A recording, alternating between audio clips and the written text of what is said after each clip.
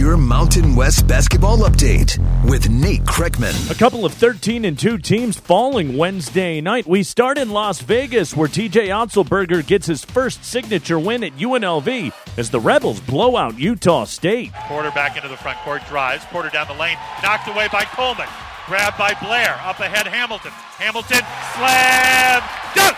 John Sandler on ESPN 1100. Bryce Hamilton goes for 20. UNLV rolls 70-53 over Utah State.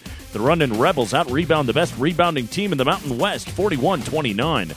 The other Wednesday upset, San Jose State, an 88-85 home win over New Mexico. Chappelle jumping, feeding over to Richard Washington. Pump fake, steps to his left, fires for three. Got it!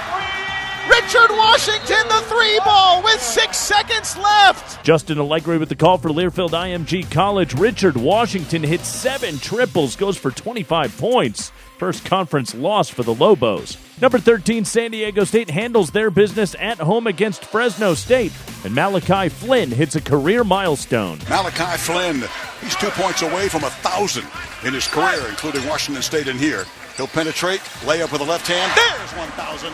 Right hand to the left hand. Put it up and in off the glass on a layup by Malachi Flynn. Ted Leitner on extra, 13-60. Aztecs win at 61-52 Wednesday afternoon at Viejas Arena to go to 14-0. Your other Wednesday finals, Nevada takes down Colorado State 67-61 in Reno. Jalen Harris staying hot with 20. And Boise State wins their fourth in a row, 65-54 over Wyoming. Tuesday it was Air Force sweating out a 105-56 non-conference win over UC Riverside. Women's hoops, Rajane Wade, career highs of 27 points and 15 rebounds.